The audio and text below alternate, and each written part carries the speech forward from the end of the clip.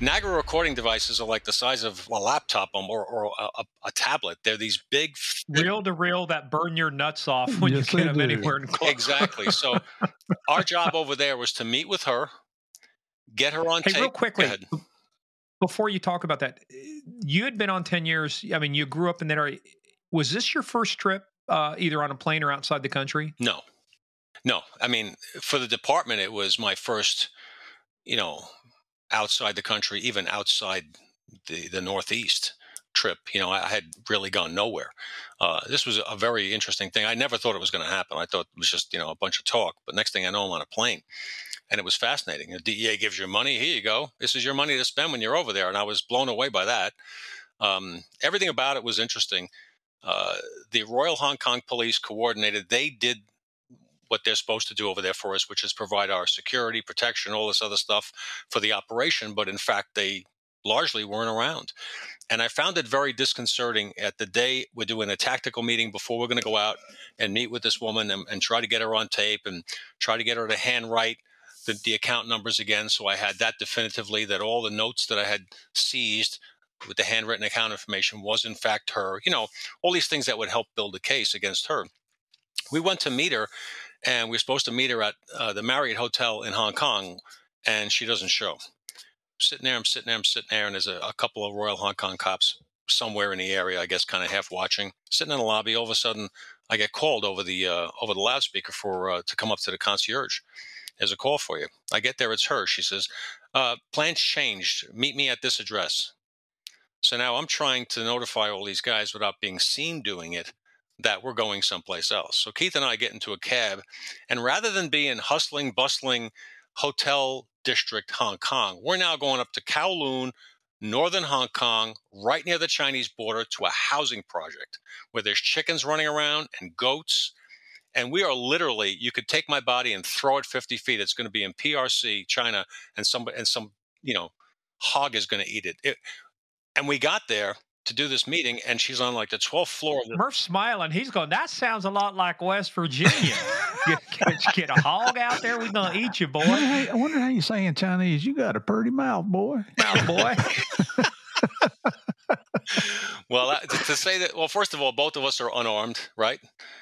I'm wearing a NAGRA recording device in a belly band with my shirt hung over it, which was ridiculous. All you had to do was come up and touch my back and realize I was wired. Now, who does she think you are? Did you guys, I mean, are you going up there as? I'm sorry, I fast forwarded too much. We set it up through informants with a series of calls out of the U.S. Attorney's Office indicating that I was an American businessman affiliated with Chris. I was going to be over there on business anyway. I had some information to give her, maybe had some money to give her, because we thought they were spooked. At one point, they were very spooked because we shut down the money trail. The money wasn't going back. So our snitches are like, we got to get back. If you want to do something, we got to get back to these people because they're going to send people out to kill us. I said, yeah, whatever. Well, we got on a call with our main guy who we're looking to hook up with, who's in Chiang Rai, and he says, what the fuck? He's cursing at me in half-broken English on the phone, and I'm pretending to be this businessman. I'm like, yeah, what's the matter? We're coming over. We'll take care of everything. We'll get you all your money and all that stuff. Well, you can't fuck with us. I'm not fucking with you. We're going to be over there next week. Oh, we're going to... Hold on, my boss wants to talk to you. And he hands the phone off, and I'm expecting to hear some Asian guy fumbling through English, and it's a Brit. This is a guy in Chiang Rai, Thailand, and it's a Brit. And what I found out after was that this is all going down in a prison in Chiang Rai. The whole drug operation is being run from a prison. So my guy's in prison over there. I got pictures of him in shackles. It was unbelievable. The Brit gets on the phone and goes, hello, I don't think you know who you're effing with, sir. We are global. We can find you in a heartbeat. We've been doing this for a long time. Don't F with me. He's going off in this stupid Brit accent. And I'm like thinking, I know I don't know much about your organization, but you have no idea who you're talking to at this moment, or the scope of who it is that you're. Okay, whatever. I just pretended to be scared and told them, I'm sorry, we'll be over there. But this was a big group, and they were moving stuff all around the world, and the statues were beautiful. That they were making these really thin. I have pictures of them somewhere, but so that goes down. We get over there. the meeting changes. Well, back before the tactical meeting I was talking about. I'm sorry, I'm skipping around. Before we went out to do the operation, we had a tactical meeting. Royal Hong Kong Police has maybe a dozen of their detectives there. A few are Brits, a few are Asian. And they're, okay, you're going to be here, you're going to be there, all that kind of stuff. This is what we're doing. I had to sign this very extensive form as to what I could and couldn't do in Hong Kong. It was very strict. I had to meet with the Crown Counsel, which is their U.S. attorney, and you swear you cannot do this. You cannot. Okay, you can't touch a weapon. You can't touch. Okay, I'm not touching anything. I just want to go in and talk to this moron, get her on tape, and get out of there and go get a drink. So I'm looking around, and they said, okay, weapons. So they all got in line, and they went, and they were issued a 5-shot chief. Issued 5 rounds and a 5-shot chief for the operation.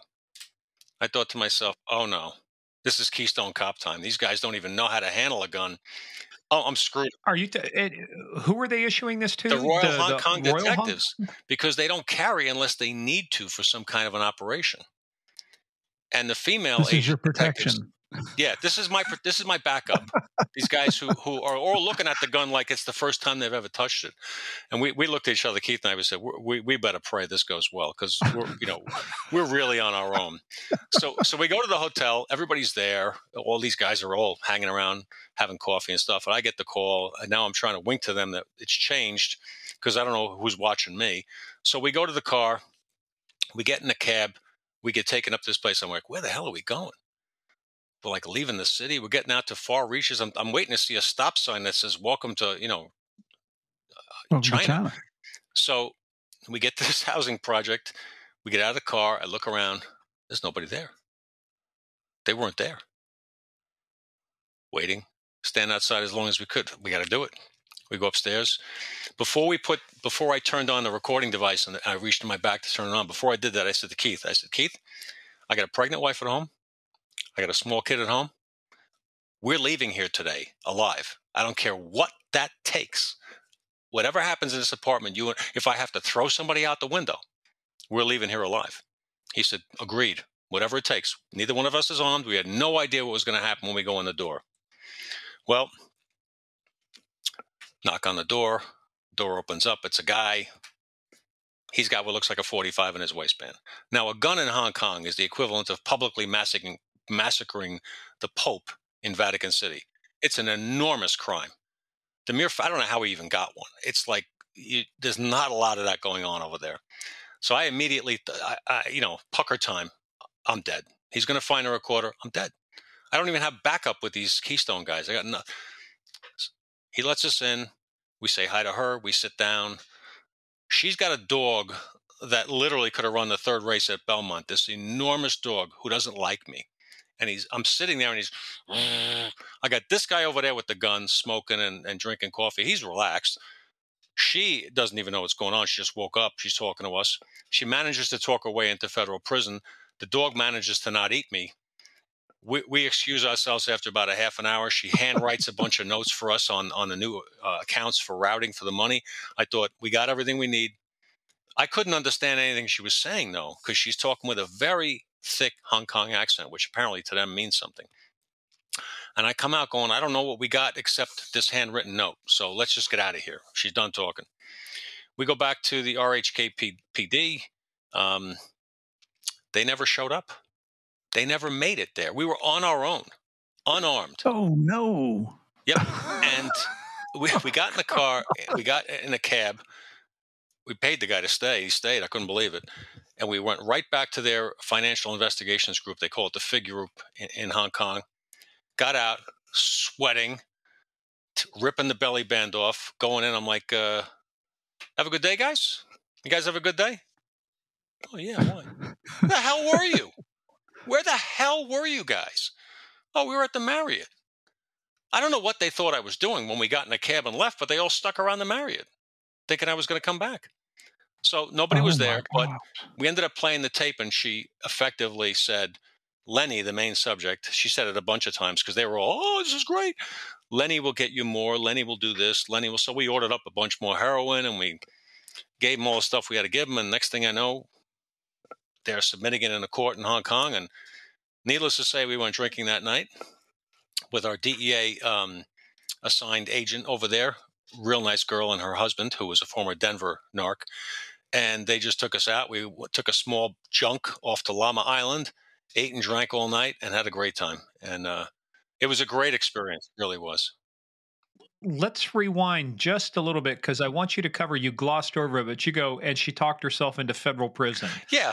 Okay, that's kind of like, and then it's like a Seinfeld episode, and then blah blah blah. Yeah. And Oh, then I'm sorry. what do you mean by she? No, it's okay. What do you mean when you? I mean, we kind of got the idea, but give us an idea when you say she talked herself into federal prison. Was she just forthcoming with you? She bought the UC gig, right? That you guys were. She remembered who I was. Once I reminded her, I said, remember me? Oh, that was you on that call. Okay, good. Okay, yeah, no problem. I'm glad you're here, whatever. But like I said, the accent was thick. I just pretended to understand half of what she was saying, but she did admit to her part. The money is me. I move the money. Lenny will get the drugs to you. He'll have them sent from Chiang Rai. Everything she needed to say, she said. And it was conversational. It wasn't just me probing all that hard. She just talked. I think she wanted us out of there, literally. She had that look like, okay, can I get this over with? Get out of here. And I was happy to get out of there at that point. Yeah, but actually everything she gave us was enough for her to be charged and held locally. And I actually have the news strip from the South China Morning Post, the newspaper. The next day they had a small article. Well, not the next day, but 2 days later, they did the arrests. And there was 2 corrupt Hong Kong cops involved with this organization too. So this financial group was allegedly watching us and providing us security at our hotel. They weren't anywhere. But yeah, these 2 cops got locked up there too. It was, yeah, I mean, they actually. You mean the 2 that were supposed to be helping you? No, just 2 uniformed, 1 sergeant, 1 cop from what was at the time in '94 was called the Royal Hong Kong Police. They were involved with this group, providing protection and doing, I guess, a variety of other things, steering people away from them. But finding that out was like, oh my God. So they did wiretaps for us. I didn't even realize this till I got over there. They did local wiretaps, the Royal Hong Kong Police, for this case for months. And they had stacks of line sheets from the warrants, from monitoring the phones. And we saw that. I called the U.S. attorney. The U.S. attorney was like, I didn't know they were doing that, but okay, great. Can you get copies? So I asked for copies of everything to be shipped back for use in U.S. court if we needed it. Well, I learned something about China and Hong Kong the hard way, which is that you can ask for something. It doesn't mean just because they tell you, yes, you're going to get it. Yes usually means no. 1 yes means hell no. They'll never say no to you because it's bad face. So they'll say yes. So the day before we're leaving, Keith and I are at the photo machine. They wouldn't stop us copying stacks of line sheets, wrapping them up and having them sent, by mail through the DEA office. It was like ridiculous. Now, had it was these been crazy. translated into English already? They were. They did all Wow. that. They did all of that. It was remarkable how much work they had done for us, and they didn't even mention it to us. I was like, what's that? Oh, we monitored phones for you. You monitored phones for us? Like it was an afterthought.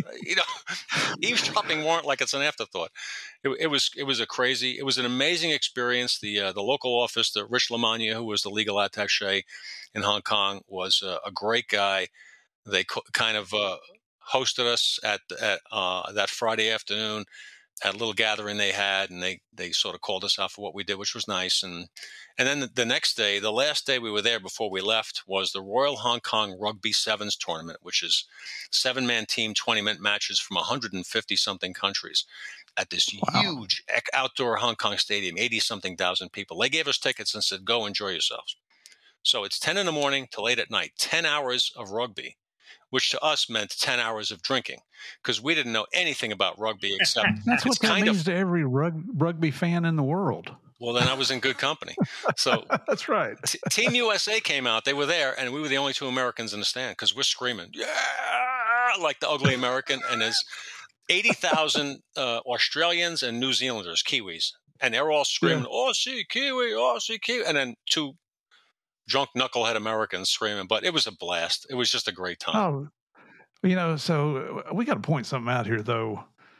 So here's a New York City cop and a New York DEA agent in frickin' Hong Kong working undercover, which, I can't even imagine what you probably didn't have the hoops to jump through that like you do nowadays, or while I was still back on the job.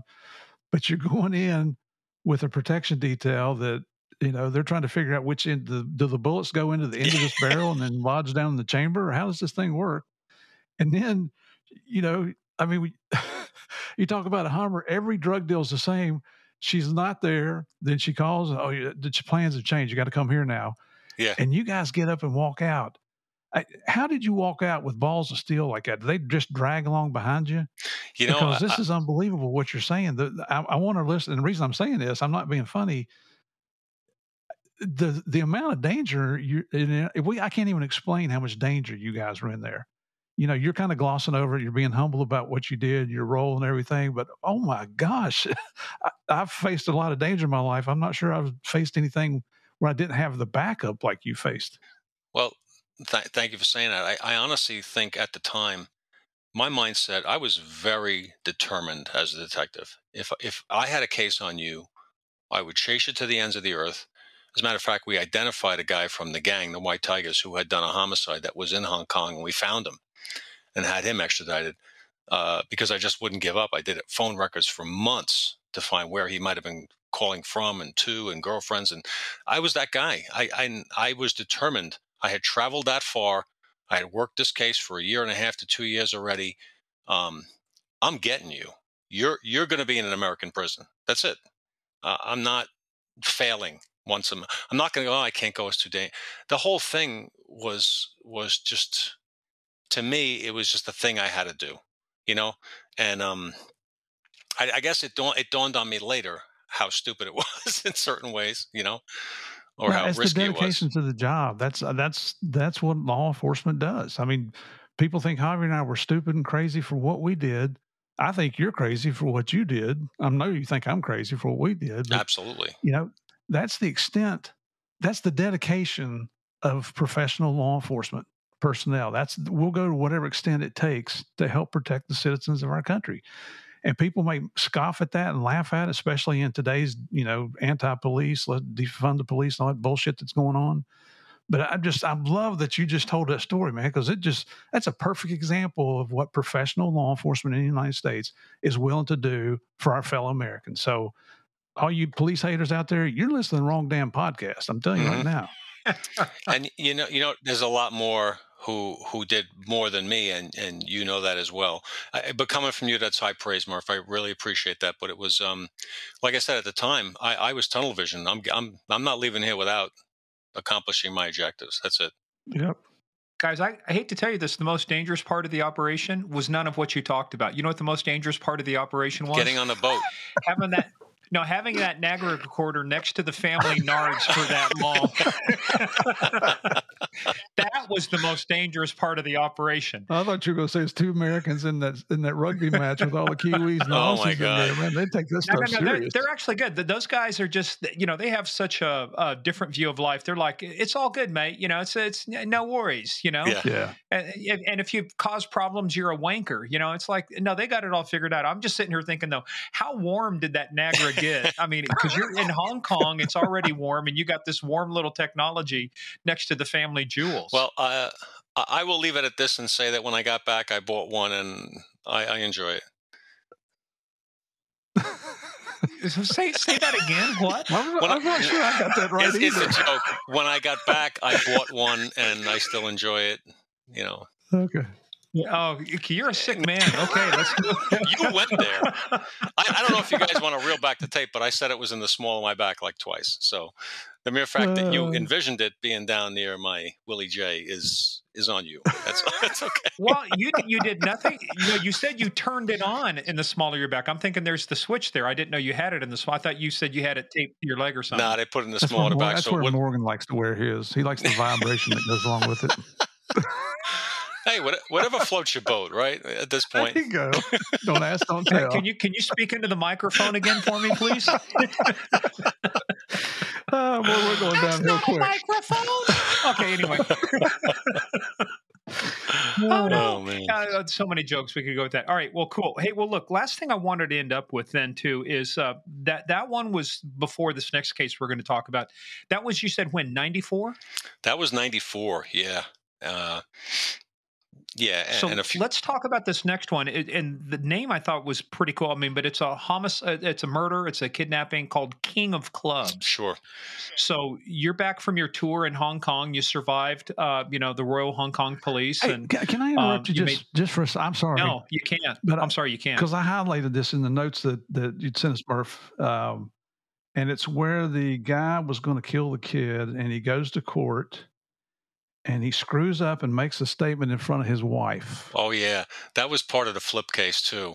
The guy that actually hired my informant to kill his sister, husband, and kid, we locked him up. His name was Gary Suki Tam. I can say it. He's already been convicted and done his time.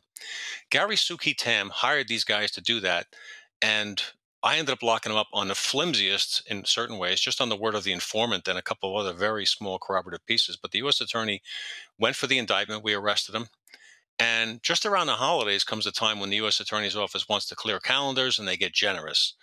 So our informant was down in a rubber room in North Carolina trying to burn his testicles. He was insane, and he was going to be no use to us on the stand. So the U.S. Attorney picks up the phone and calls the defense counsel about a week before Christmas and says, "Your client makes me want to take a shower every time I think of this folder. He's disgusting. I won't let him cooperate, but I will offer him a plea." And rather than do the rest of his life in prison, well, because we really didn't have a case except a cooperator, and nobody could tell if he was going to be able to come into a courtroom and be coherent. So he agrees.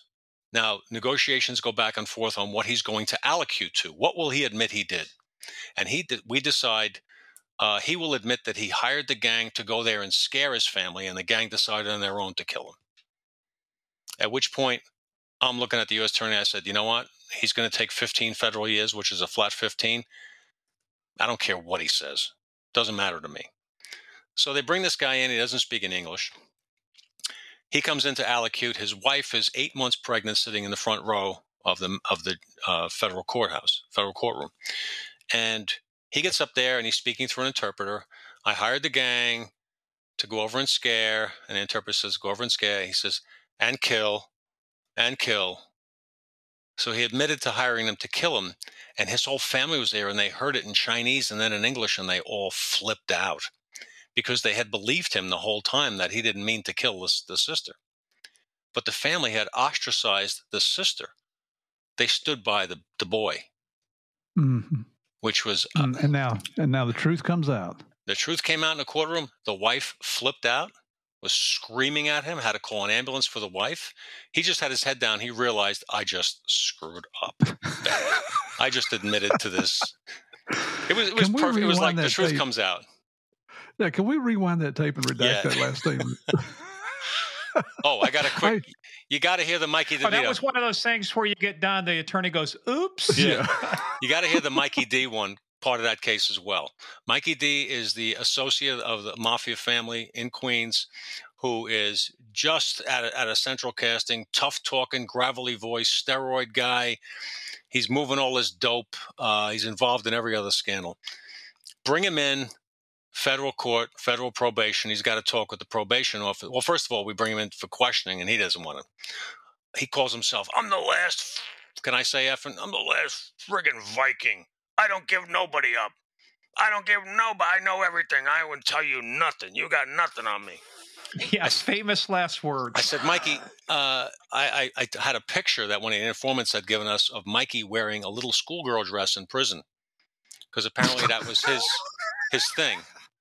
And I slid it across the table. I said, Mike, this is going to be an embarrassing trial. You might want to cooperate. My wife knows I'm nuts. I don't know if she knows how much you like nuts, but she may know you're nuts. Okay, Mike.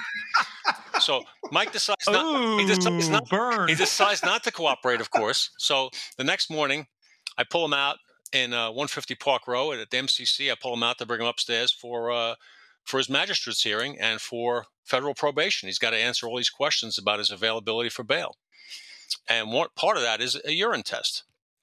So I have to be a witness. I walk in the bathroom. It's cold.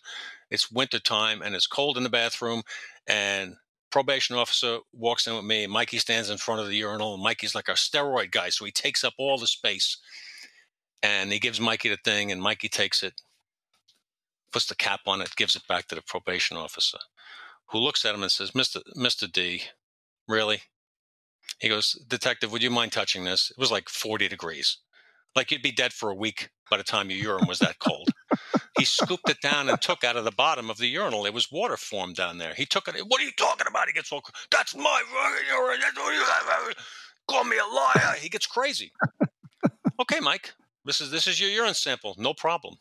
Well, he goes into the courtroom. Obviously, he was a drug user. He goes into the courtroom, sits down. Federal probation officer gets up, and the judge asked her, and the results of the urinalysis, he failed positive for opiates.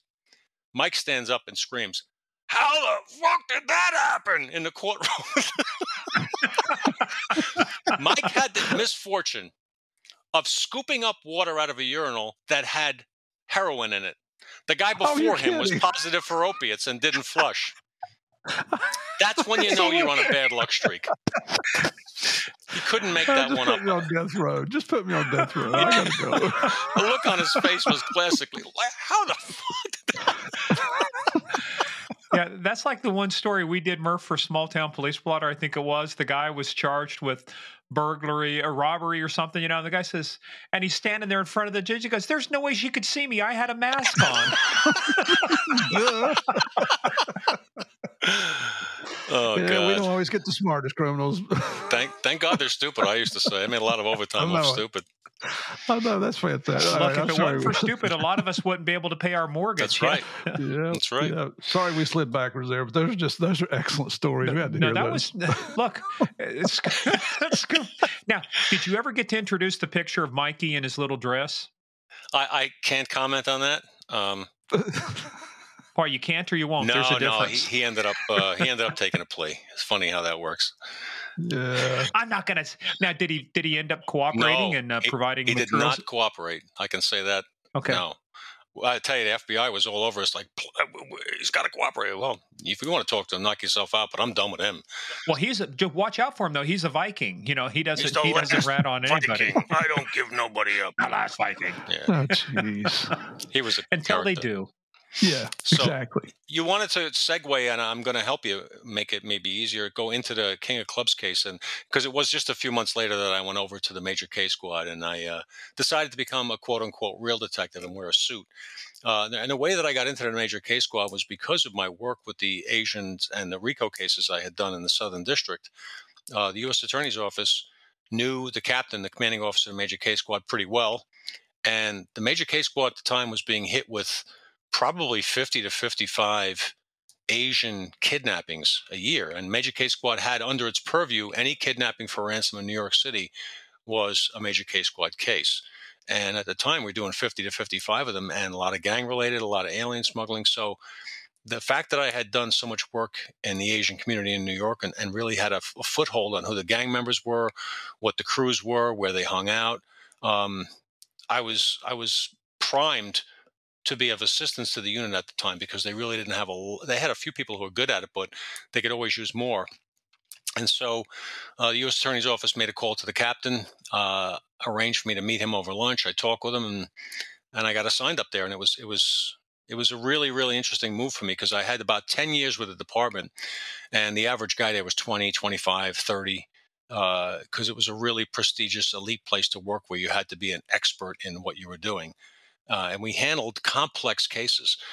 Anytime a cop was killed in New York City, Major Case Squad worked alongside the detective squad to ensure that it was done right. The Major Case Squad was formed in response to the assassinations of police officers in the early 70s in New York City as a way of coordinating and having some of the best experienced detectives in homicides working on cop homicides to ensure what we like to do, which is have an arrest before the funeral for the family. Hey, now, did you guys have the authority then when a case happened? I mean, was it part of your remit to say, hey, look, Major Case Squad, we're taking this one over because of its high profile or meets a certain criteria, or did you have to get the cooperation of the commanders, out of the precinct. How did that work when you quote took over a Yeah, case? we had like our mandate. Major Case Squad handles in the NYPD Detective Squad Bureau. There are certain units that this is your mandate. If it's this type of a case, it's referred to you. You take it. The precinct detective squads don't do kidnappings for ransom. They all have to get transferred to us. So certain cases were ours as our case. Certain cases we worked alongside, but they were never going to be our case. Anybody who gets killed anywhere in New York City, that case belongs to the detective from that precinct, local area detective squad who catches it. Homicide task force, us, anybody else comes in and helps and works on it, but it's that guy's case, if that makes sense. Yeah, yeah, no, I mean, it's kind of similar to robbery homicide, in LAPD. When we talk to LAPD guys, they're kind of one of those things. They're a centralized resource, certain purview over certain kinds of crimes, and they would go out. But that's the same thing. That was, you wanted to be on RHD the same way you wanted to be on the major case squad. That, Right, if you're going to be in investigations, that was the ultimate thing to shoot for. right. So I had gotten assigned there, and it was a real eye opening experience for me because I was working with some people who I learned so much from, and I just opened my eyes and shut my mouth as much as I could, and I started working on kidnappings, which for me were it's a unique case because you got a live victim out there, and if you screw something up, almost like an undercover operation, you screw it up, you can get somebody killed, and that's the goal is to. I mean, I worked on 100 and probably 125 kidnappings in my time there. They were most of them were not my case, but I worked on them. The whole group works on them, and we had one victim killed, and that one victim was shot during the actual apprehension, during the abduction, because he resisted. But they still negotiated as though he were alive because they wanted the money. But went there and actually had worked quite a few of them, was still working RICO cases in the Southern District on flying dragons, Fukinese flying dragons, all that kind of stuff. And at the same time, working these kidnapping cases. The there was three kidnappings that took place in August of 1995 in New York City, two of which got reported to the NYPD, and two different detectives in my unit had them as a case. They were Asians. We had no idea if they were related at all. Just two individuals were taken, and there were no ransom demands made, at least here that we knew of. The cases were stagnant for a week or two. Well, it turns out these two plus another individual had been kidnapped by the same gang. They were called the Plum Blossom group, whatever they were, a subset of the Fukinese Flying Dragons, which Plum Fujao blossom, boy, is. that instills fear in me when I hear that. The plum blossom game coming Yeah, after you. these were not nice guys. We had, as I mentioned, we had the three cases. We had two people whose families had reported to the police, and as a result, those reports became major case squad cases, each assigned to different detectives. The third individual, their family, as is fairly common, we never knew how many real kidnappings we had in New York because a lot of times the families never reported it for fear of coming to the police, especially in the Asian community. So these cases are sitting stagnant until all of a sudden all hell breaks loose one night. What happens is a fire department gets a call for a small fire in a basement apartment in Brooklyn, and they get there and it's tons of smoke, and there's a woman wrapped up in duct tape like a cocoon laying on the ground screaming in Chinese, and there's another woman dead with a plastic bag over her head, stab wounds hung around her neck from a exercise bench, and her skull was kind of crashed in by a television set. They don't know what they have. The squad gets there. They identify the woman. Before long, it becomes clear that one of these people is one of our kidnap cases. The story unravels at the same time. The third victim that was in that apartment is left off a highway on the Queens-Nassau County border, thrown out of a car, shot in the head, left there to die, but the bullet hits his skull, travels around it, merely knocks him out a bit, gives him a heck of a headache. He wakes up, staggers out in front of traffic, almost gets hit by a truck, causes accidents, causes this crazy scene on the highway, all going on at the same time, both these events. Unravel the story, we find out these three victims have been taken by the same crew, these Plum Blossom guys, and they brought them to this apartment, held them there, and for about a week, they used them as their playthings. They made them do unspeakable things to each other. I won't even tell you. I don't care how many cops are on. It doesn't matter. It doesn't need to be said, the things that these people were made to do. It was horrible. Beaten, abused, starved. Was this just because these folks were just mean, or are they trying to send a message? Is it retribution? What would lead someone to do something like that? They're just sadistic. Now they were holding these folks for kidnapping for ransom, and they're reaching out to their families trying to get money. And some of these victims are targeted. They'll know, for example, that the family has a restaurant. Okay, well they can go to the bank and they can borrow against the restaurant, or they can sell a car. But they want to get the money. And if the family is hesitating or taking their time, or even if it takes more than a day or two, you'll get a 19, 20-year-old gang member who's 5'4", 115 pounds, thinks he's tough, has control over a woman, and he's bored, and he'll rape her. Or he'll make her do this or that. And they do it all the time. They were doing it all the time. What they would do was pretty savage. It was nasty. But What size ransoms are they asking for? generally, typically, it started out at $38,000. For some reason, that was their number, $38,000 in ransom. Now, that's a lot of money to a lot of people. But if you had a business and you could liquidate it quickly, or it's funny how they did it when it was somebody in China that they called for the money because they didn't want a ransom drop to take place in America, because we were like batting 1,000 on ransom drops. You showed up to pick up the money, you expose yourself, we would jump you.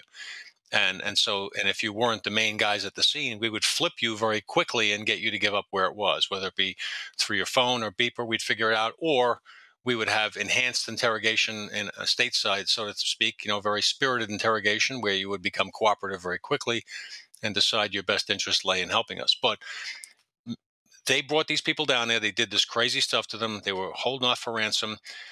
His family, well, the one woman who was dead, her family just didn't have the money. So they killed her. They killed her 4 different ways. They stabbed her. They strangled her. They asphyxiated her. They put the plastic bag over her head so she couldn't breathe. And then they crashed her skull in with a big television set. So she's left hanging there. And then they took the other woman whose family was taking their time getting money, or they felt they were. She's wrapped up in duct tape lying right next to her. And they said to her, we're going to take him out and kill him because his family's too slow. Then we're going to go party. And if you look at the clock on the wall, it's 10 o'clock. We'll be back by 5 o'clock in the morning to kill you too. So she's sitting there, she's laying there, and she decides, I can barely move, but I have to do something to live. She crawls over, finds a newspaper, with her mouth manages to throw it up on top of a stove, and with her mouth again manages to turn the stove on and start a fire. With that, the smoke alerted somebody who called 911, and the fire department came. So now the game is on. We get rallied. We're going to try to find these people. The crime scene is gruesome. The guy that's shot in the head comes forward. I go out and meet him at a hospital. I show him some pictures. He identifies some people who he might know. That might be him. That might be him. He just got shot in the head. It's hard to tell. The guy's, woozy to say the least after a week of torture. But we have to start somewhere. So we start letting our informants know. We're working like crazy around the clock, doing this and that. And then we find out through our phone work that at the very same time as our kidnapping was going down, a kidnapping was going down in Seattle that the FBI had handled. And this is in the days of calling card numbers to make international calls. The same calling card numbers were used in Seattle and New York to call victims' families over in China. So the FBI had that information, we had it, and they had made 2 arrests out in Seattle. And now, is that how you found out about the case in Seattle? I mean, you're in New York and that's Seattle. So how do you find out about a case that's happening all the way across the U.S.? We had some of the best phone guys, per se, you could ever find. And we found out in our investigation, when we looked through phone records very quickly, that single specific phone key, whatever it was, that code that allowed you to make an international call, had been also used out of Seattle. So we called up the Seattle Police Department. They said the FBI had a kidnapping. We called the FBI. They said, yeah, we made arrests, an Asian one. I said, we got one too, same number. So myself and another guy flew out to Seattle. We get this information. We fly out to Seattle. We go out there to meet with them. And our goal is to talk to the 2 perps and get them to cooperate enough to tell us who your knucklehead friends in New York, because, we're after them. Well, we get out there, and it's a whole nother story about how the FBI made the arrests and what they missed, and I won't go into it. But Make a long story short, we come back with a little bit of information. Everybody's working around the clock trying to unravel this mystery. And the next thing we know, the guy that I was out in Seattle with turns to me and says, they're in LA. I said, how do you know they're in LA? I have a snitch in LA. Okay. Yeah, they're staying at my snitch's apartment in LA. I said, the guys that did this are staying. Yeah, they're bragging about it because it hit the newspaper big, because when they killed the woman, they wrote a note in Chinese saying, we are Plum Blossom, whatever, you'll never catch us, calling us the White Devil. And they stuck it down her shirt. So they were taunting us. Well, the media picked up on that in New York. And at the same time, there was a lot of political infighting going on in the police department about there was a unit that was run by Jack Maple that wanted the case because it was high profile. My CO didn't want to give up the case because we did kidnappings. This is way above my pay grade, but nonetheless, there was a lot of fighting going on and a lot of pressure for us to make the arrests. If you don't make the arrests within this time, it's going to go to that group. And so my commanding officer was like, Who is that other group? So you're still the major case squad, right? right. The deputy commissioner for crime control strategies at the time was a guy named Jack Maple, and a very famous guy in law enforcement. He looked like the Monopoly money man, wore the spats and everything. But he's the guy that ushered in CompStat and all that stuff. And he was a very, very sharp guy, and he had his own group of investigators. And he wanted to take the case because it was very high profile. And he was very close with the police commissioner at the time, was Bill Bratton.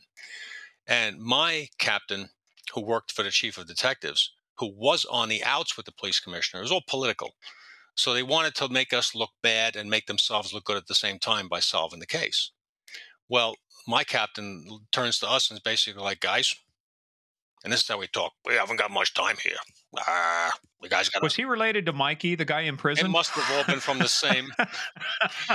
I can do like 3 impersonations. Was he too? Well, there's I don't know. Your British impression left a lot to be desired. That's all I'm going to say, man. That's better than yours.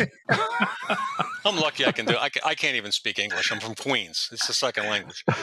But Queens. What happened is finally, we go out to California because my partner, Billy, tells me that the guys are at his snitch's apartment.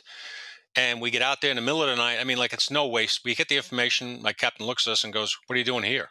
Get on a plane now. So we run to JFK with the clothes we have on us, and we fly out into the night, and we walk into a police agency in the middle of the night. I think it was Alhambra or Monterey Park. And we just said, yeah, we got some guys here we need to grab. They're in your municipality. And they're like, well, who are you? It's like 2 o'clock in the morning. There's one guy sitting on a desk. He's like, no, we need people. And we ended up doing some work for a day or two and grabbing. We found out where the apartment was. We went there with, I think it was the LA Sheriff's guys too, and they were great. And it was this little like Melrose Place kind of series of outdoor apartments that's encircled like a pool. And so we go there. It's like 5 o'clock in the morning, and we bang on the door, and they won't open. So we bang on the door again. Finally, we just like kick the door. It wasn't a very big door. And there's 2 guys in the apartment, and one of them is sitting there, and he's got 17 sets of identification from people they have kidnapped before, laid out on the floor with credit, everything. It's almost like he set the evidence up for us. He's sitting on the floor, and he gets up, and what does he do? He does the crane. You ever see that Karate Kid? Yeah. Now, he's maybe 5'3". He's maybe 120.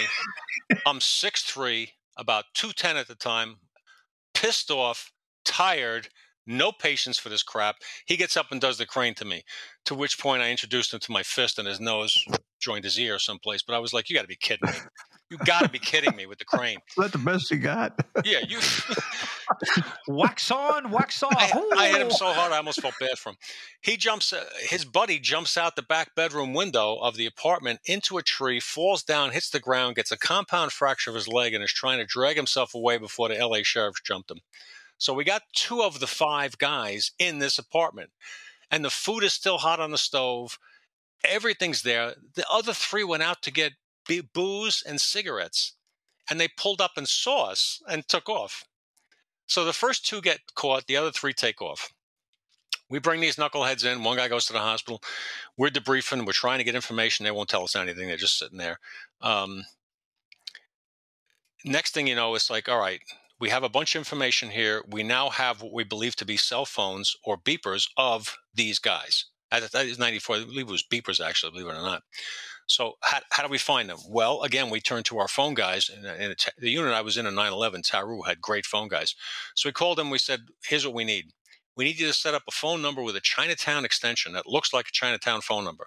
And we're going to beep these guys. And we knew from their beeping habits that they would beep 888, 911, 888, which meant opportunity to make a lot of money, call me immediately. That was their code. We knew it. So we set this phone number up. And several hours later, they call back, and it's from a Super 8 motel in Milpitas, California, near San Jose. So that's where our knuckleheads are. So now we got to get up to Milpitas, California. So we called the Milpitas. We haven't slept like 2 hours in 10 days now. We called the Milpitas Police Department in the middle of the night. We're like, yeah, we have a 6 o'clock flight. We're going to be getting there at 7:15 or whatever from LA, and this is what we need. And so they surrounded the hotel.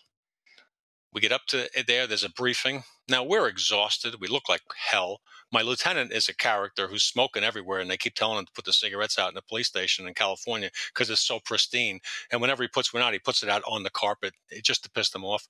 We were the ugly Americans. we're like, we just want these idiots. They're in your hotel over here. Thank you for surrounding it. And they did this big briefing, and they got everybody in there, and they're all excited. And they're like, okay, we know they're in there right now, and we're going to go get them. And so my lieutenant goes, excuse me, how do you know they're in there? Well, when we got the call from you, we surrounded the hotel and no one's left. He goes, okay, no one's left, but how do you know they're in there? And the room was dead quiet because you don't know they're in there. All you know is nobody's left. Don't tell me they're in there. So we go over there and we're sitting there and we're all ready to hit the place. And all of a sudden, the city attorney gets on the phone and says, I don't know that we have enough probable cause to hit that door. At which point, it's going back and forth. Now, I'm falling asleep, and my lieutenant looks at me, and there's four of us all together from the NYPD. He says, let's go. We get out of the car. We start walking up to the door to hit it, and they got embarrassed, so they ran past us and hit the door. And they were great guys, but it was their city attorney was just saying, no, I don't know. Might get sued. These guys killed people. They kidnapped people in New York. We checked with the front desk. That's the room that they're in. If nobody's there, nobody's there. But if they're there, we make an arrest. So they put the foot through the door and the battering ram. And one of the idiots, it's always funny what people do under pressure. He runs into the bathroom and closes the door as though they're not going to look in the bathroom. That is if you want to escape in a closed room, the best thing to do is to run into a bathroom even farther inside the place, hide behind the shower curtain, and nobody can spot you. It's proven. It's fact. Or I had people that used to close their eyes because if they couldn't see me, I couldn't see them. You can't make that works on the subway. It doesn't work on an arrest. The ostrich defense. So we brought these guys in, and we ended up charging them with 17. We went federal with 17 kidnappings, the murder. Nasty group of guys. Yeah, that was a great. I was very satisfied by that case. I ended up flying home out of San Jose a day or two later, and I was really tired, and I hadn't seen my family much. I had been out to Seattle, back, L.A., now Milpitas, but I just hadn't been home, and I had small kids at home. I just wanted to get home. I didn't have any clothes. So the only place to buy was some all-night store that had like Levi's. I bought a Levi's T-shirt, Levi's pair of jeans, and I get on the plane coming back, and the flight attendant straps in looking at me. She goes, what, do you work for Levi's? I said, no, I don't work for Levi's. I'm all tired. She goes, where are you from, New York? Going home? I said, yeah. She goes, what kind of work do you do? And I couldn't even talk. I was so tired. But I handed her the New York Times because they had a big article on the arrests. I said, this is what I'm doing here. And she went, that's you? You guys did it? I said, yeah. She goes, oh, my God. So I left the plane with 2 big gift bags of wine and cookies and toys and little airplanes. I went home like a girl. I walked in the door. I was like, oh, you brought stuff for everybody? Yeah, I did. Okay. But it was really, it was actually satisfying. It was nice. It was one of those times when somebody in the public like took a look and was like, I want to do something nice for you. So I really appreciated that moment, But that is so unusual. Great case. A lot of people worked their tails off on it. It was fun though. I mean, we were running down leads. We're running down leads and putting our feet through doors in California. We had no legal authority whatsoever. Flashing shields in people's faces, throwing them on the walls. Like, I mean, we were just, I'm going to get this guy. I don't care. We're going to get these guys. We're going to find them and get out of the way. Well, you're going to get him for 2 reasons. Number one, you want the caller. Number 2, you don't want Maple and his gang getting the case, right? We ended up making the last arrests something like an hour to an hour and a half before the deadline. Yeah. And the chief of detectives called this hotel room we all gathered in, and he said, "Dinner and drinks are on me, fellas. Bring me the bill when you get done." So we went out and made sure we spent his money. But he was so happy because he got a chance to call the police commissioner and tell him we made the arrest, and the commissioner just hung up on him. Click, Again, above my pay grade, but it was, yeah. I looked him up on, I just Googled him here real quick. You're right. He does look like the Monopoly money man. He's a very smart guy. He ushered in a lot of new stuff in policing, but it was a politics game above my pay, but it was interesting. We were under a lot of pressure with that case. Mm-hmm. Unbelievable. Yeah, I feel your pain, not in that way, not in a big case like that. But Steve, you'll know this because Lou lives down in Savannah, Georgia. Mm-hmm. Which is where they film Midnight in the Garden of Good and Evil. And I went down there for a conference one time. I was supposed to speak first thing in the morning. I get in at 1:00 in the morning. The airline has lost my luggage. You know what it's like at the fucking Walmart in Savannah, Georgia at 3:00 in the morning, trying to buy a suit to wear for 9:00 the next morning. You're looking good. You got a pretty mouth, boy. What are you doing down here? The suit did not fit. That's all I can say, man. The suit did not fit. But I'll tell you one thing I had clean underwear. That's all that mattered. You're right. And socks. Clean socks. Oh, my God. I didn't even have clean socks, but I had clean underwear. Oh, man. Okay, so real quick, just to go back, the Major K Squad, one of the most memorable things about that unit to me, Captain, a guy named George Duke, who I got along great with, was a character, and he had a very distinct way of talking. And my partner, John O'Boyle, is an incredibly naturally funny person who could be a comedian and who imitates Duke to a T. To a T. He does things, I'll give you an example, true story. Chief of Detective's office would call down, "We need Captain Duke up here in 20 minutes. Duke, O'Boyle would answer the phone, "Captain Duke. Yeah, we need you up here in 20 minutes for a meeting." Okie dokie. He'd hang up the phone and not tell the captain. So the captain wouldn't go to the meeting, and the chief would come down saying, "Where the fuck were you?" It's like, what are you talking about? But the best, the best time he ever imitated him was a guy came into the office, a guy named Eddie, who was a long-standing, seasoned detective, expert in a lot of things. Comes in out of the Brooklyn office, walks around. He's a conspiratorial guy. "What's going on? What do you hear?" All this kind of stuff. And we're sitting there, nothing much, And so Eddie goes over by the front desk area where the arrest logs are and the main phone line is, and John goes, "Watch this." He runs into one of the back offices. He picks up the phone. He calls the front desk, and he hears, "Major Case, detective, whatever." And John says, "Hey, Eddie, how you doing?" He goes, "Oh, good, Captain. How's it going?" "Eddie, I need you to do me a favor." He goes, "Sure, Captain, anything." He goes, "I need you to go fuck yourself." And he hangs the phone up. To which Eddie nearly drops a load in his pants. He almost shits himself because he can't believe the captain just said that to him. Well, he comes over to us, Eddie, and he's white. He's like, "Oh my God," like hyperventilating. We're like, "What's the matter, Eddie?" I had no idea John did this. John goes, "Eddie, what's wrong?" He goes, "You're not going to believe what just happened. I can't believe it." John goes, "What?" He goes, "The captain just told me to go fuck myself." So now I understand what happens very clearly. I know John just did it. And now we're egging Eddie on. Don't take that shit from him. When he comes in, confront him. Go in his office and tell him, "You can't talk to me that way. I'm a grown man. Who the hell do you think you talk?" So Duke comes in from a night of being Duke, having drinks or whatever. He comes in, "Hey, how you doing here?" He knows nothing about it. He walks into his office, and we're pushing Eddie. Eddie goes in. John and I grab our notebooks and run for the freaking elevator. We got to get out of there. We get to the elevator. We're hitting the button. As this is happening, Eddie walks in. "Hey, Captain, just wondering, what did I do?" "What do you mean, Eddie?" "I don't know why you're talking to me that way." "Eddie, what the hell are you talking about?" "You just told me to go fuck myself." Captain goes, "Oh, boy! Oh, boy!" He knows it's him. We're in the elevator, gone. We come back in later, and John's a little sheepish, and the captain looks at him and gives him the finger. "Come here. Come here. You, come here." Pulls him into his office. They close the door. He comes out 10 minutes later. John comes back over and goes, "I can't do that anymore." He told me, "Enough. Stop imitating me." Did you ever see the series Band of Brothers? I've seen a lot of it. Yeah. Excellent. There's this one part where one of the guys, one of the privates in the company, can do a perfect imitation of the colonel, and so they're out there doing maneuvers, and Captain Sobel says, "Watch this, Captain Sobel, what are you doing?" And he hears this voice from there, "Get your people on the move!" And it reminded me. I lived in the DC area years ago when I moved out here. There were these two guys called Ben and Brian in the morning, and the one guy, Brian, could he could imitate anybody. I mean, he could impersonate anybody, and he did a lot of country music stars because it was a country music station. So did a perfect imitation of George Strait.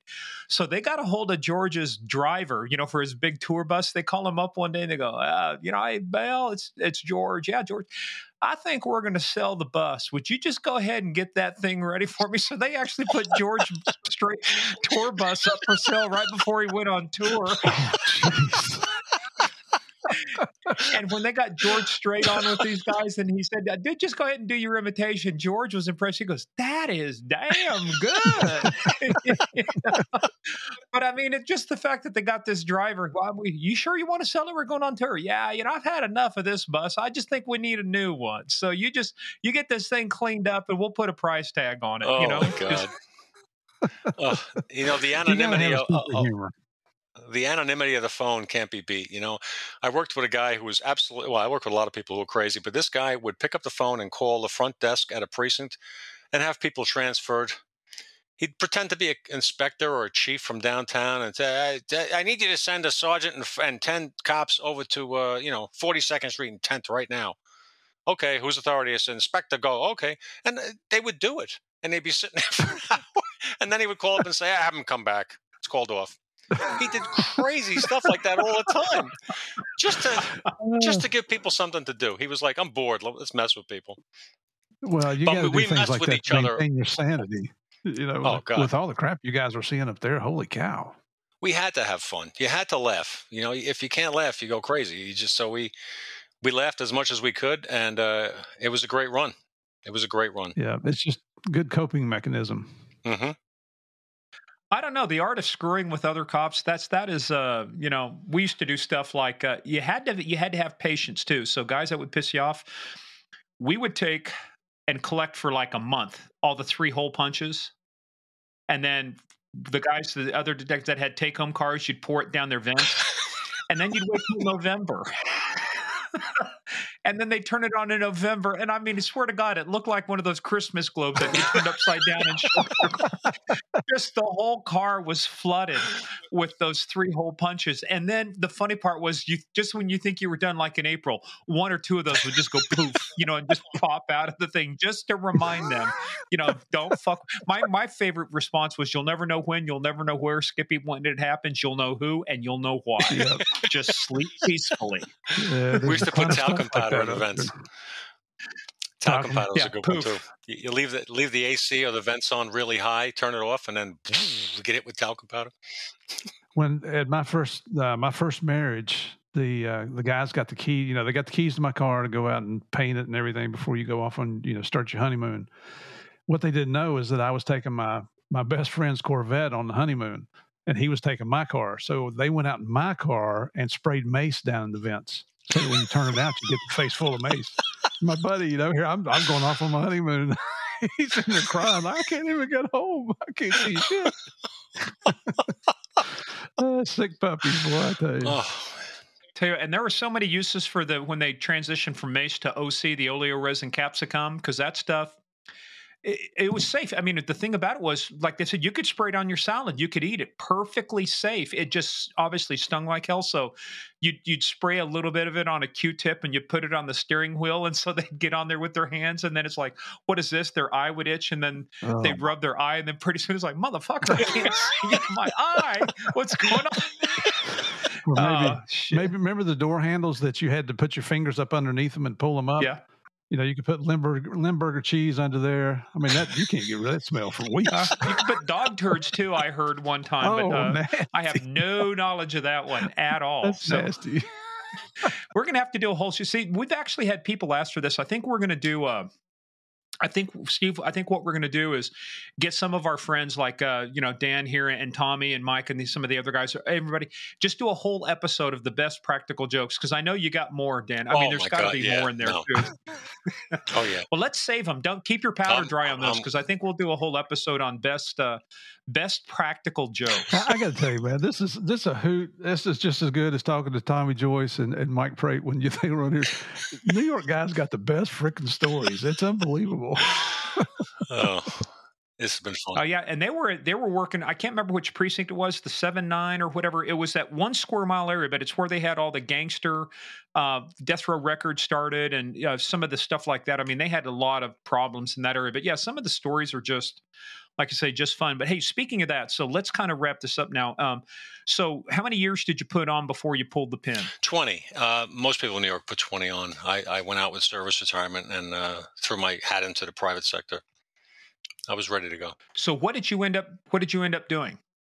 I ended up leaving. I went to the terrorist task force after 9/11 and retired out of there, and then went into corporate security, did some consulting, but worked for the Bank of New York for about a year. The team that I co-led at the terrorist task force was terrorist financing and telecommunications. So I had a chance to go over to the Bank of New York and help them with some of their regulatory reporting on stuff. And then I had an opportunity, and I took advantage of an opportunity to start a corporate security program for a Fortune 50 company that was based out of Idaho. And I moved to Idaho, which was a lot like landing on the moon.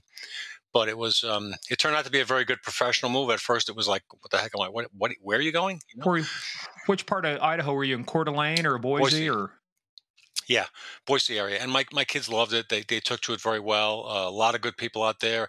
It was a great opportunity. And after 2 years there, I was only 2 years there. That company was purchased by a Minnesota company who moved me here in 2007, where I live now, which is outside Minneapolis.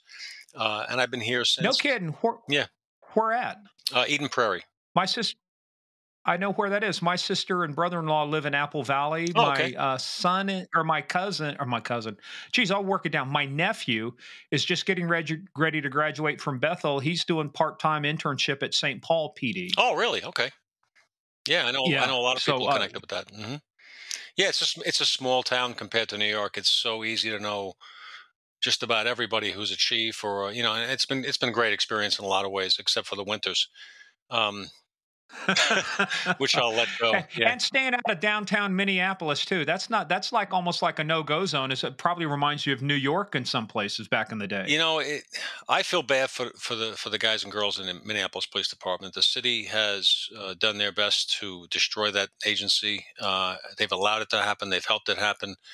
A lot of bad stuff going on. It's not Minneapolis itself is not the best place to be. Let's put it that way. I'm glad I'm outside it. So I've been here, like I said, 15 years, and I went from SuperValue onto Optum, which is I worked in compliance. I was helping them with investigations in their compliance area and privacy area, and it was a great experience. Part of United Health Group, a very big company. Then I had a chance to become the chief security officer for U.S. Bank, which was kind of the top of the heap in the security world, being a CSO. And I had a lot of responsibility. I had a team of 240. I had people in Europe and Mexico, and just a great experience. And that time ended. They did a reshuffle organizationally, offered me a package. I took it very happily, and now I do a variety of things. Of all things, I think I joked with Murph about this. My wife and I own a nail salon franchise that she runs and she loves and all that stuff. And yes, I do occasionally get my feet. Oh, come on, admit. I was about you go down and get your nails done, don't you, pal? You own the place. If I can get my feet massaged and cleaned up, why not? There's no shame in it, man. I tell you, right? You worked Asians all those years. What did anybody expect you were going to get into in retirement, right? Oh, Murph. Oh, my God. That and Benihana, dude. Yeah. You are on a roll. I feel like it's a good thing there's no human resources area here, huh? We don't have an HR department at Game of Crimes. My wife and that daughters, is one of my degrees, but my wife and daughters, they all live down there. I think the granddaughters are starting to live down at those Asian nail salons as well. Well, we're not an Asian one. It's very clean. It's fun. It's a good company. She loves it. But so she does that. I help out here and there with that. But for the most part, I just do consulting right now, and I I help out a variety of companies, and most of the work that I'm doing right now is really interesting. It's with a local company called 360, and 360 is a intelligence and investigations firm involved in cyber investigations, social media stuff. They actually, it's just a couple of guys, but the main guy of the company, main two, one is Mike Olson, who was a former Secret Service agent who ran Cheney's detail for a while. And he is really good with electronic crimes and cyber and stuff. And a guy named Jason Heilman, who's a former local detective. The two of them are really sharp guys and very interesting work. Work with law firms and work with a wide variety of clients on a wide variety of things. None of it is security per se, like security guards or anything like that, or executive protection. It's not that. It's more protection of assets. And schools and systems like that we work with. But they actually developed a tool which I think is really interesting, and it's starting to gain some traction. So in 2015, I co-wrote and published a book called Workplace Safety, Establishing an Effective Violence Prevention Program, which, if I may shamelessly plug, is a phenomenal stocking stuffer for the holidays. The New York Times called it a page turner, provided the book is out and in the wind. It's no, I'm on their worst seller list, so I cherish that title. It is. Don't worry, we'll pimp you out. So give us the name one more time. Workplace Safety. Workplace Safety, Establishing an Effective Violence Prevention Program. My co-writer, Randy, and I were peers at SuperValue, and we worked on quite a few threat assessments and other issues. It's a blueprint for how to build a violence prevention, response, and recovery program for an organization of any size. When I was at U.S. Bank, the book was used as a blueprint to develop a program there. As a consultant, I've used it with other companies as well, and it really has some just because I half wrote it, I'm a little biased, but it's got some pretty interesting stuff in it that's different. But a lot of threat assessment work that's done out there is done in house by organizations who may or may not have the ability to do it. Let's say, for example, a school system. The guys at 360 created a system whereby it's called CHIRP 360, CHIRP 360. C stands for cyber, H is human, information, reputation, and physical, the five main assets that you have to protect in any organization. CHIRP 360 is an anonymous, capable online reporting platform that allows for an organization to take their scope of people who are responsible for security and safety and broaden it to the entire community. You can go on, anybody can go on, pick up their phone and go on an app and say, I heard that seventh grader John might bring a gun to school next week. Or I heard that Mary, who works in accounting, her husband wants to kill her and she doesn't want to tell anybody. All these things that pose risks to people that now come in. But it doesn't just go into the organization where the people sit and take it in and not really know what to do with it. It goes to them, but it also comes to us. We see it. Mike and I and Jason have decades of threat assessment training and experience, practical hands-on. We help the organization. We guide them to safety, guide them through a potential threat to safety. And it's unique because I know of a lot of tools, but I don't know any other tool that's overseen actively by a group that immediately begins to assess, immediately begins to investigate when necessary. We can run backgrounds, license plates, check for protective orders, all that stuff. And so it's a pretty comprehensive tool. It's getting interesting. They just developed it not long ago. A couple of clients have it. A few more will be taking it on. But it's a way, let's say, for example, your kids are in school. They don't want to go in and talk to their principal about what they're hearing about somebody who's potentially acting in a disturbing or threatening way. If you give people the opportunity to report it without strings attached, without fear of reprisal, the goal is to get the information. And the secondary goal is to get it in the right hands and to the right eyes. So that's a big thing that I'm involved in right now. And additionally to that, because I'm not busy enough, I'm also developing with a local chemical company an alternative to pepper spray. And it's going to be, water-based. It won't be aerosol, fog. It'll just be target-specific. And it's going to be available for law enforcement, private security, and there's a market for it. Done a bunch of pre-marketing with a lot of agencies, and we'll see where that goes. So it'll be a handheld. Look just like pepper spray, but it's not pepper spray. You can spray it on somebody who's a foot away from somebody else, and it only hits the person you hit. Nobody else is impacted. So we spoke to Don't you also do some keynote speaking? Yes, I do. Yes. I just sat on a panel for conversion here in St. Paul, but I have done my share of keynote speaking engagements on a variety of topics, everything from what basically is covered in my book to my 9/11 experiences, NYPD experiences, to everything. I've done human resources presentations on how to properly screen and hire people, how to manage and discipline them, and how to terminate them so that they go away and stay away. That's one thing that I've seen organizations do wrong for many years. They mishandle it. Um, they forget about the human dignity piece. So yeah, I try to keep my hand busy. How would people find you if they wanted to bring you in to speak at an event? The best way to find me, you can just go to my LinkedIn, which is it's Dan Murphy, or you could email me at danmurphy1107 @gmail. There you go, everybody. If you're looking for a keynote speaker.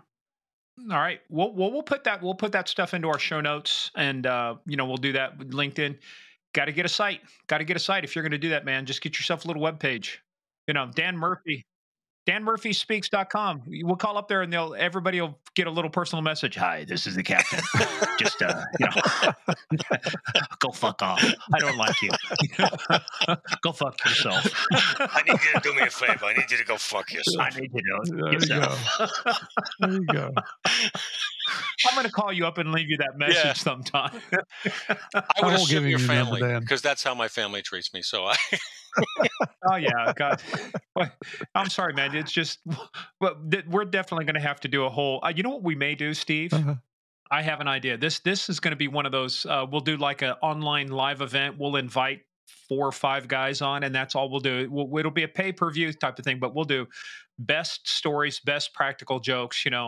And I think what we'll do is get a surprise guest. Is the captain? Is Duke still alive? I'm not certain. He'd be great to get on the show if he was, because nobody can imitate him like him. He's unique in his voice. Trust me. Boyle, I could probably get on. He's a riot. I mean, he would be a god. He's so funny. So funny. Oh, we get Tommy Joyce on here too. I think Tommy's he's as funny as you are, Dan. He's better. I take second seat. We're good. Oh, No. You guys are all good. Well, hey, look. Well, first of all, this is us saluting you. Job well done. We appreciate the way you serve the citizens in New York, the cases that you worked on. We'll definitely have to, like I said, bring you back, because we'll talk about 9/11. So many people have a 9/11 story, and there's no stories like the people who were in New York and the Pentagon, that day, that were there, when it all happened. So, but hey, this is us saluting you, saying thank you for serving. And at the end of the day, just you're continuing to serve, but man, just it's good to know that there's good people out there like you who were dedicated to the job. New York has their own way of doing stuff, and you got to appreciate it. They're different than California, but the point about it is you guys went out, you got the job done, and when you went after the worst of the worst, you brought your best. So this is us saluting you, saying job well done there. Absolutely. It's been an honor to have you on here, Dan. I'm glad we ran into each other at IACP down in Dallas this year. And glad that you had the time to fit us into your schedule, man. This is, I think people, like I said it before, New York guys have the best stories. Just the best stories. The captain, well, just go fuck yourself. Yeah. Tommy, we got the best stories. We've got a section on our Patreon channel that we call "You Can't Make This Shit Up," and I mean that's all these stories fit into there. You just can't make this shit up. So thank you, brother. We appreciate you having on here. Thank you for having me. It's been an honor, and I will leave you with a quick story that clarifies for any of your listeners who may not know the difference between an FBI agent, CIA operations officer, and an NYPD detective. You ready? All right. Yes. There's a contest. The contest is this: 2 FBI agents, 2 CIA operations officers, and 2 NYPD detectives stand at the edge of a forest. The contest is 1 group at a time of 2 will go in and find the rabbit. Okay, so the 2 FBI guys come to the edge of the forest. They look around a little bit. They write some notes down. They decide they're going to have to go do a TAC plan, talk to their SAC. They're going to have to get everything put down on paper, do some research. They can't go in just yet. They got to get everything ready. It takes time. 2 CIA guys go up. They walk into the forest. They spread around a bunch of money. They develop a network of informants. They have satellites going over. They have grids. They have a whole big thing set up. They come out without the rabbit, and they won't tell anybody what they saw or didn't see. Two NYPD detectives stand there. One of them takes his butt, puts it out on the ground. They walk in. They come back 5 minutes later. They got a bear, this big bear, with his arms behind his back, and he's going, "Okay, I'm a fucking rabbit.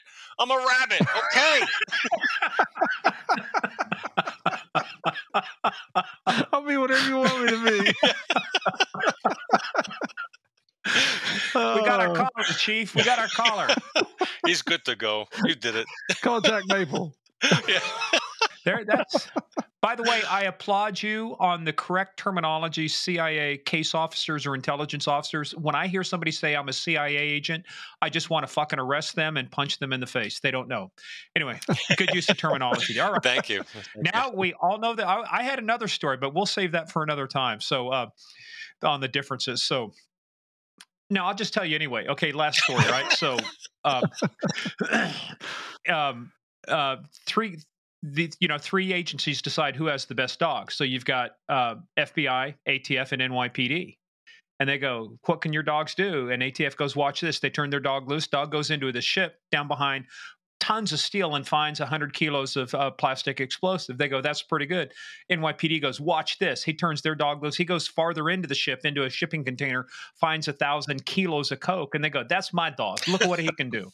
And they finally look at the FBI guy. They say, "What can your dog do?" He goes, "Here, hold my beer. Watch this." He turns his dog loose. He screws the other two and puts out a press release.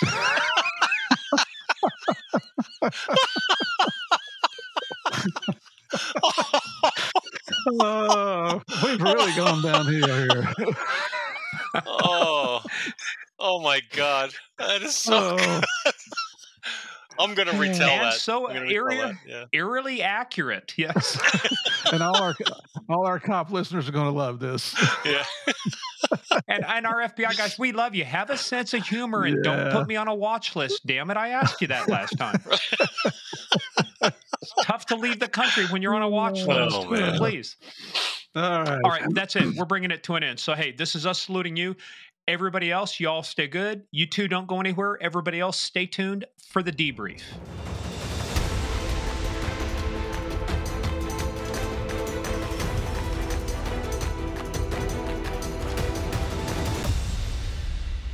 If I had laughed any harder, Steve, I would have been passed out on my desk. One, from just still getting over this stuff, but number two, just the stories about like going into the woods. Okay, I'm a bear. I'm a rabbit. I'm a rabbit. You know, I've heard most of those cop jokes like that. I've never heard that one.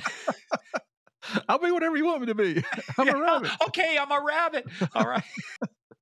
You know, and I know some of y'all probably think it's a little bit childish when we do stuff like that, but in this line of work, you see so much grief, so much chaos in your life. You kind of have a sense of humor to maintain your sanity. That's why it's so funny. And it may be a dark sense of humor every now and then, but that's part of the job. But here's the best part though. Say what you want. A lot of people may not like some of his jokes or our jokes, but let me tell you something.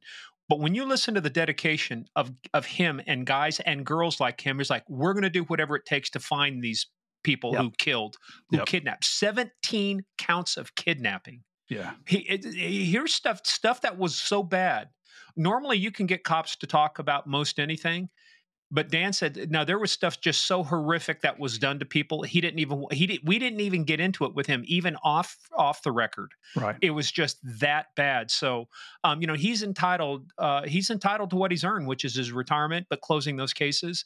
And I just think, again, my hat's off to all of these people out there that are doing this job, especially under current conditions like this. I got a nephew who is about to graduate college.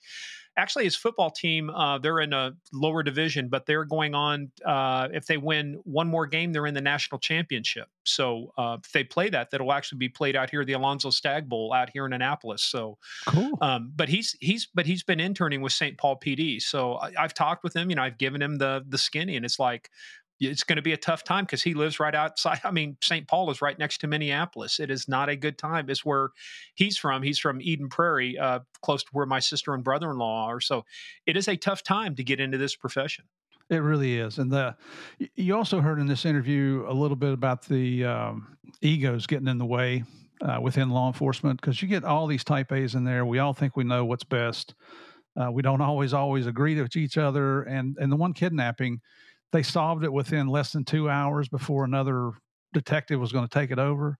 I mean, that guy, he did create some great things in his career, but you know what?